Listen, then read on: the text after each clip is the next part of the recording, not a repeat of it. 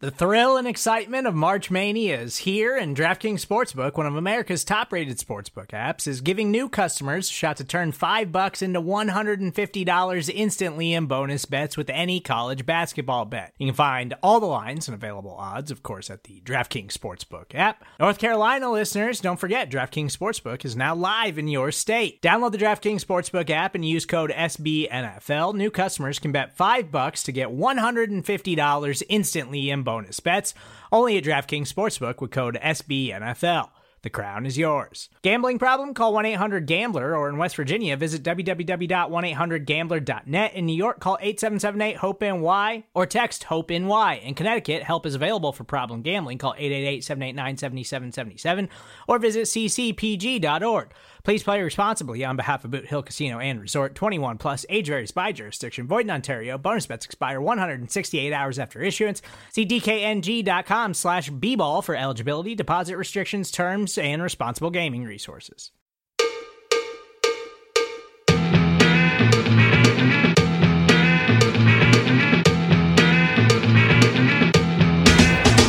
Start!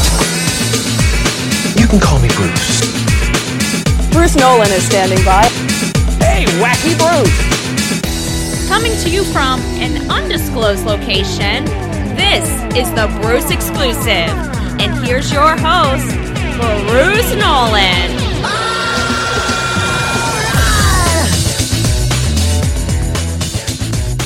Ladies and gentlemen, boys and girls, children of all ages, welcome to another episode of the Bruce Exclusive, a Buffalo Rumblings podcast. I'm your host, Bruce Nolan. You can find me on Twitter and Instagram at Bruce Exclusive. Welcome back. This is a weird podcast topic, ladies and gentlemen. It's weird. And there's a reason why it's weird. It's because it's something that I've kind of been, mulling around a little bit for a while now. And if I don't do it now, I won't have the ability to do it until next, probably May or June. And that is, we're going to have a discussion about taking the L today. What inspired me to do it now, as opposed to next offseason? Yes, I have a book of topics that I could potentially use for next offseason. Was a punter, believe it or not. A punter inspired me. Specifically, one Australian punter, Lachlan Edwards, inspired me. If you recall correctly, when the Bills signed Lachlan Edwards, I said, I think he's going to be our punter week one. Yeah, he's not a good punter, but at least he's consistent. And Corey Bojorquez isn't. I was wrong. Very shortly after, they cut Lachlan Edwards and essentially anointed Corey Bojorquez the starting punter of the Buffalo Bills. This is not the first time that Bruce Nolan has been wrong. In fact, this offseason, you will recall I did a 53-man roster projection that was based on a philosophy of something that Brandon Beane had talked about. He had talked about operating under the assumption that the cap next year would be $175 million. That's all well and good, except that 53-man roster projection only had 52 people on it. Yep, you heard that right. I did a 53-man roster projection that didn't have the right number of people. What happened was I started doing it back when EJ Gaines was still on the roster, and after he opted out, I removed him, but I didn't fill the spot, and I ended up with 52 men. So already in the last couple of weeks, we've had a couple times when Bruce has been wrong. But that's not the only time Bruce has been wrong. So we're going to have a little bit of fun before the season starts.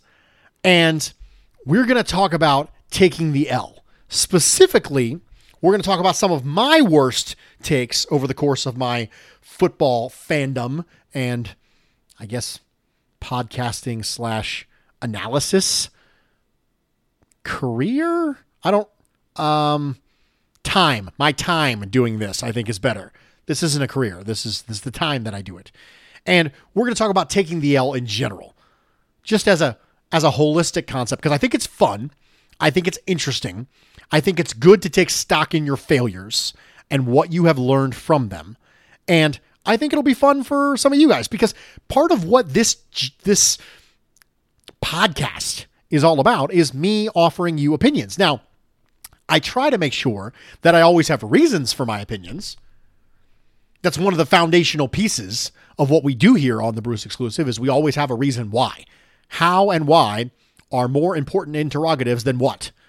That is a Bruceism you have heard a million times over. You will hear it again moving forward. I promise you. You might even hear it again on this pod. But we're going to start with the original L. The biggest of all L's that Bruce has ever taken. The first major L of my football life. The take was Rick Mirer would be just as good as Drew Bledsoe. That's right, ladies and gentlemen. We're going back in our time machine to 1993. I'm not going to tell you how old I was in 1993, but I will tell you that this was the first time I even had casual interest in the NFL draft. And at that time, Rick Mirer, Drew Bledsoe, that was the discussion. They ended up going number 1, number 2, the Patriots, the Seahawks. And at the end of their rookie seasons, it was still clear at that point that Mirer was trending in a different direction than Bledsoe. And that's what got me bit by the NFL draft bug. And so the first one of the NFL drafts that I started to really seriously follow was the draft immediately following the 1993 draft, which, if you will recall, was the famous 1994 draft, which was Who the Hell is Mel Kiper? That's right, ladies and gentlemen. Who the hell is Mel Kiper? The 1994 NFL draft feud with Colts general manager Bill Tobin and NFL draft analyst Mel Kiper Jr. I was hooked at that point. The idea that I could have gotten it wrong inspired me to become more of a draft nut. And then in 1994, the Who the Hell is Mel Kiper discussion with the Colts and whether or not they should have taken Trent Dilfer and whether or not they should have taken somebody else. But instead, they took a linebacker, and it didn't go great at all. Because, yeah, they got Marshall Faulk, and that's great, but Trev Alberts was the pick. After Indianapolis traded up to number 5. So there was strategy behind this, and it was interesting, and it was about roster building, and I was hooked. But the only reason that I got hooked in 94 is because I took an L in 93. Very important. The idea that you could have two quarterbacks come into the league and have them neck and neck in overall development, and by the end of their rookie year, you were thinking they're trending in opposite directions, that was fascinating to me. But it was only willing to be fascinating in my brain because it was first willing to be wrong. And I was clearly wrong. Drew Bledsoe had an infinitely better career than Rick Mirer ever did. And it wasn't because of organizational instability. We don't look back at Rick Mirer and think, gosh, Bruce had a shot to be right. It's not like we look back on Rick Mirer the way some people look back on Josh Rosen and say, we might never know what he would have become if he hadn't gotten bounced around in all these situations that he went through. Maybe he could have been something. We don't look at Rick Mirer like that. It was just wrong. Instead, we look back and go, it was Drew Bledsoe and, oh yeah, that other guy.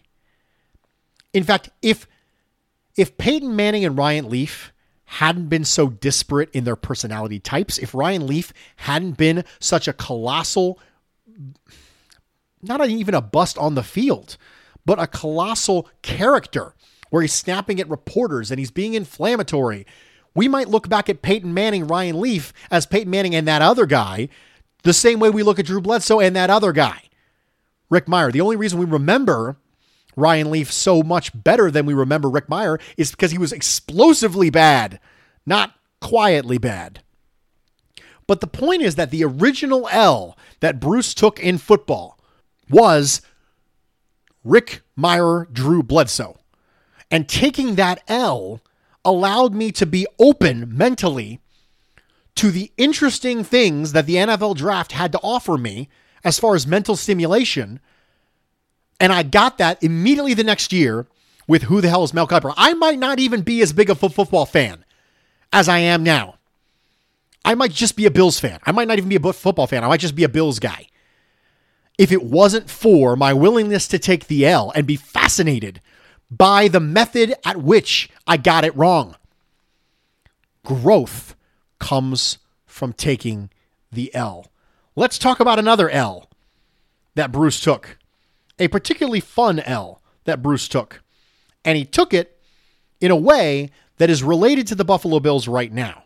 And that was the 2013 NFL Draft and infamously the E.J. Manuel, Geno Smith draft class.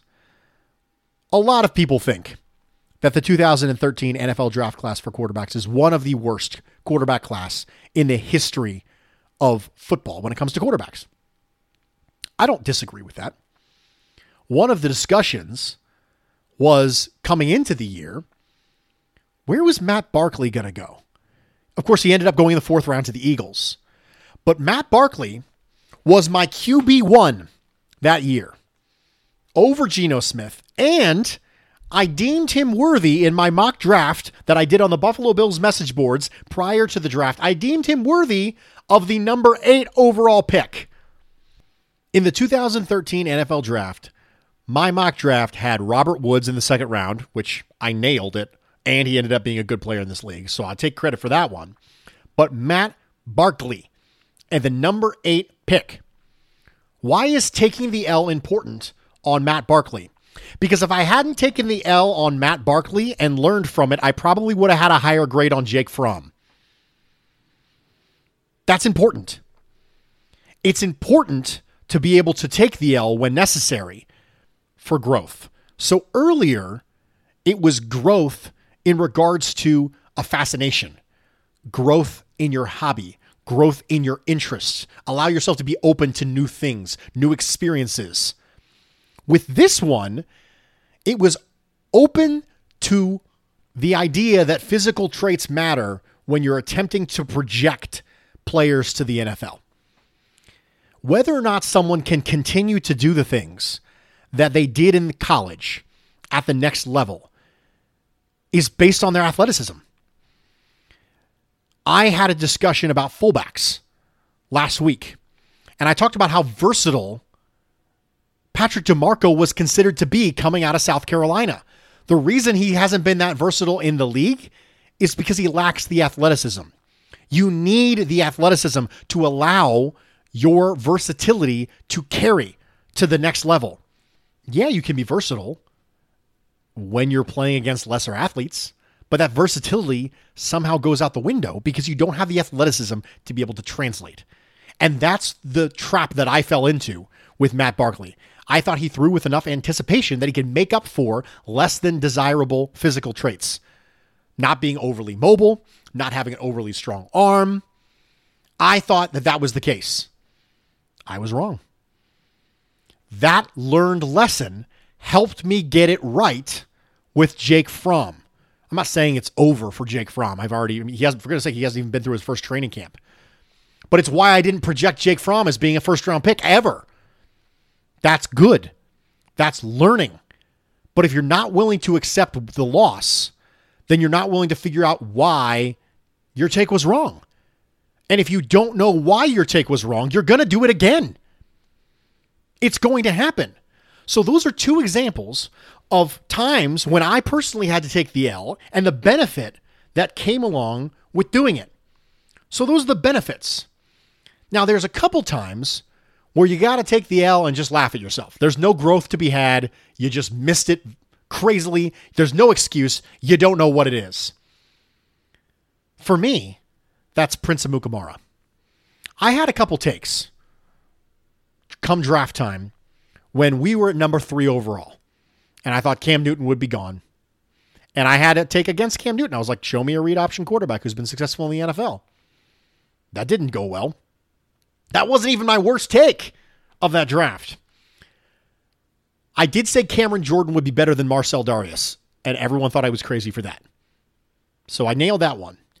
But famously, I said Prince Amukamara would be better than Patrick Peterson. Yes, I did. I said that thing. Again, I ignored athleticism. But I already knew that. I had already learned that lesson earlier. So there's no excuse here. I just screwed it up. Sometimes your L's aren't growing moments. Sometimes you burn the tape and you move on. Sometimes it's such a bad take that you look back and go, what the heck was I thinking? In which case, you approach taking the L differently. So first thing you can do is you can take the L and you can grow. And the second thing you can do is you can take the L and just burn it. Move on. Prince Amukamara being potentially better than Patrick Peterson. Prince Amukamara's had a perfectly nice career. Not Patrick Peterson level, but a perfectly nice career. I recognized at that point my bias toward overly physical cornerbacks. That's one of the reasons why I loved Josh Norman as a day 3 guy when he came out. I love me some physical cornerbacks. I just do. And I've had to fight against that predisposition and that bias ever since when it comes to corners. But what ends up happening is that we can't take the L. I've just established some benefits of taking the L, some of the L's that I've taken, and some of the good that's come out of it, but we can't do it. We can't find a reason to do it. One of the reasons why we can't do it is because we have an ego problem in this culture. Ego impedes growth. This idea that the ego has to be protected and every L that we take diminishes the ego that we rely on so sufficiently. We need it to sustain us because we have identity problem in this culture. We need to be right because being right's part of the identity. And so we can't admit when we're wrong because if we do, it'll chip away our identity. You know who would hate that? Sean McDermott. Because ego is part of a fixed mindset. It's not part of a growth mindset. That's right, ladies and gentlemen. I brought Sean McDermott into this. Part of having a growth mindset, which Sean McDermott constantly preaches, is being open to the idea that knowledge is fluid. So even if you were right 10 minutes ago, things might have changed and you might be wrong now. Your knowledge base has to continually grow. And the more ego you have, the more fixed you are. The more fixed you are, the less you grow. The less you grow, the better off you will be at staying put. And staying put is a quick way to fall behind. That's why ego is not something that you see a lot of from Sean McDermott. One of the ways he's the exact opposite of Rex Ryan is the fact that he's willing to say to himself, you know what, that was my bad. I did wrong on that one. I'm not very good at this. I need to get better. I have said before that Sean McDermott is a shockingly progressive coach for being someone who constantly spews football cliches and basically tells you nothing in press conferences. You would think that those two traits would lend themselves more toward being somebody who has a little bit more rigid ego, but that's not the case. So be more like Sean McDermott. Be willing to take the L there. There is something interesting that happens in our culture that allows us to not take the L. One of those things that I want to talk about is ego, and I mentioned it. The other thing I want to talk about is primary and secondary emotions. Maybe you're familiar with the feelings wheel. The feelings wheel is not as rudimentary and not as juvenile as it sounds. Dr. Gloria Wilcox created a wheel that shows you primary and secondary emotions. The primary and secondary emotions, go on and Google it, but the primary and secondary emotions are connected to each other. Each one of the primary emotions, which is happy, surprised, bad, fearful, angry, disgusted, and sad. Those things are your primary emotions. Then within them, those are sub-emotions. Sub-emotions, which are things you feel that are connected to that. So, for example, helpless, overwhelmed, worried, inferior, worthless. All these things are connected to insecure, weak, rejected, anxious, which are all connected to fearful. So that's all part of that subcategory. What we have done as a society is we have taken the angry emotion And we have built up the feelings wheel where everything connects to that. So if you're embarrassed, you get angry. If you feel humiliated, you get angry. If you're sad, you get angry. If you're frustrated, you get angry. If you're impatient, you get angry. If you're confused, you get angry. All roads in our current culture lead to anger. And because of that, we don't want to take the L. We don't want to take the L because we don't like feeling angry. And there's lots of things stopping us from doing that. We don't want to feel embarrassed. We don't want to feel humiliated. Maybe we don't want someone to laugh at us. All of these things lead to anger in our current culture because we can't just be sad. We can't just be fearful. All that stuff ends in anger. Disgusted, anger. Surprised, anger. Unless it's a good surprise. Bored, anger. Indifferent, anger. Apathetic, anger. Pressured, anger. We don't process our emotions as well as we used to. And we specifically don't process it well because there's an opportunity for us to miscommunicate. And that's the final point when it comes to taking the L. When it comes to taking the L, specifically in football, but also other areas of life, the vast majority of the time that you get upset and you're maybe not willing to take the L or you want someone else to take the L, most of the time there's a miscommunication there. If we're willing to ask for clarification, if we're willing to humble ourselves a little bit, we can probably figure stuff out. I've had many opportunities to have discussions with great football people who I've disagreed with, and most of the time it's a terminology difference. The vast majority of the time it's because I call something different than what they call it. And that happens all the time in the NFL. Coaches call different things, different stuff. And if you're so rigid in your terminology that you're not even willing to accept the fact that maybe somebody else calls it a little something different and maybe that's okay, and you're rigid and you're not willing to just say, oh, I'm sorry, I misunderstood. I thought you meant this. That's taking the L.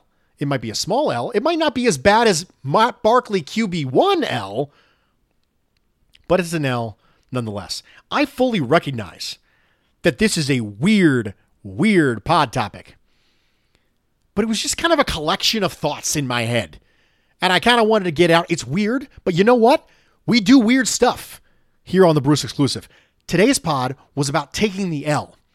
It was about the benefits of taking the L and the things that stop us from taking the L, along with some Bruce L's sprinkled in. I hope you enjoyed it. Tell me what you thought.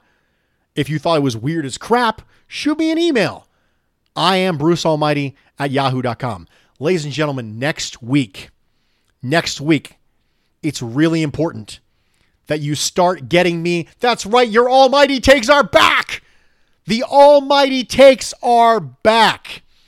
Email me, I am Bruce Almighty at yahoo.com. Hit me up on Twitter, hashtag Almighty Take. Remember, Almighty Take is spelled ALMIGHTYTAKE. Almighty Take. If you make it Almighty Takes, I might not find it. If you make it Almighty Take with 2 L's, I might not find it. You got to spell it right or you got to email it to me. Hit me on Twitter, DM me on Instagram, DM me on Twitter, email me, hit me with an almighty take about the Jets game. Here is the caveat. Here are the rules, ladies and gentlemen. It cannot include the final score. If your take is Bills win 26-7, there's nothing for me to react on. It has to be a take that does not include the final score. Josh Allen throws for 400 yards. Devin Singletary rushes for 100, something like that. Something qualitative or something statistic. It cannot be the final score. Because we're there, guys. We're there. We are there. We're ready for football. And I'm excited. Hit me with your almighty takes. Tomorrow, we have the final 53-man roster projection with Greg Tomset from Cover 1 Buffalo. It's going to be a great time. I promise you it'll be more structured and more interesting than what you just heard from me. Because that's the way the cookie crumbles. I'm Bruce Nolan, Buffalo Rumblings.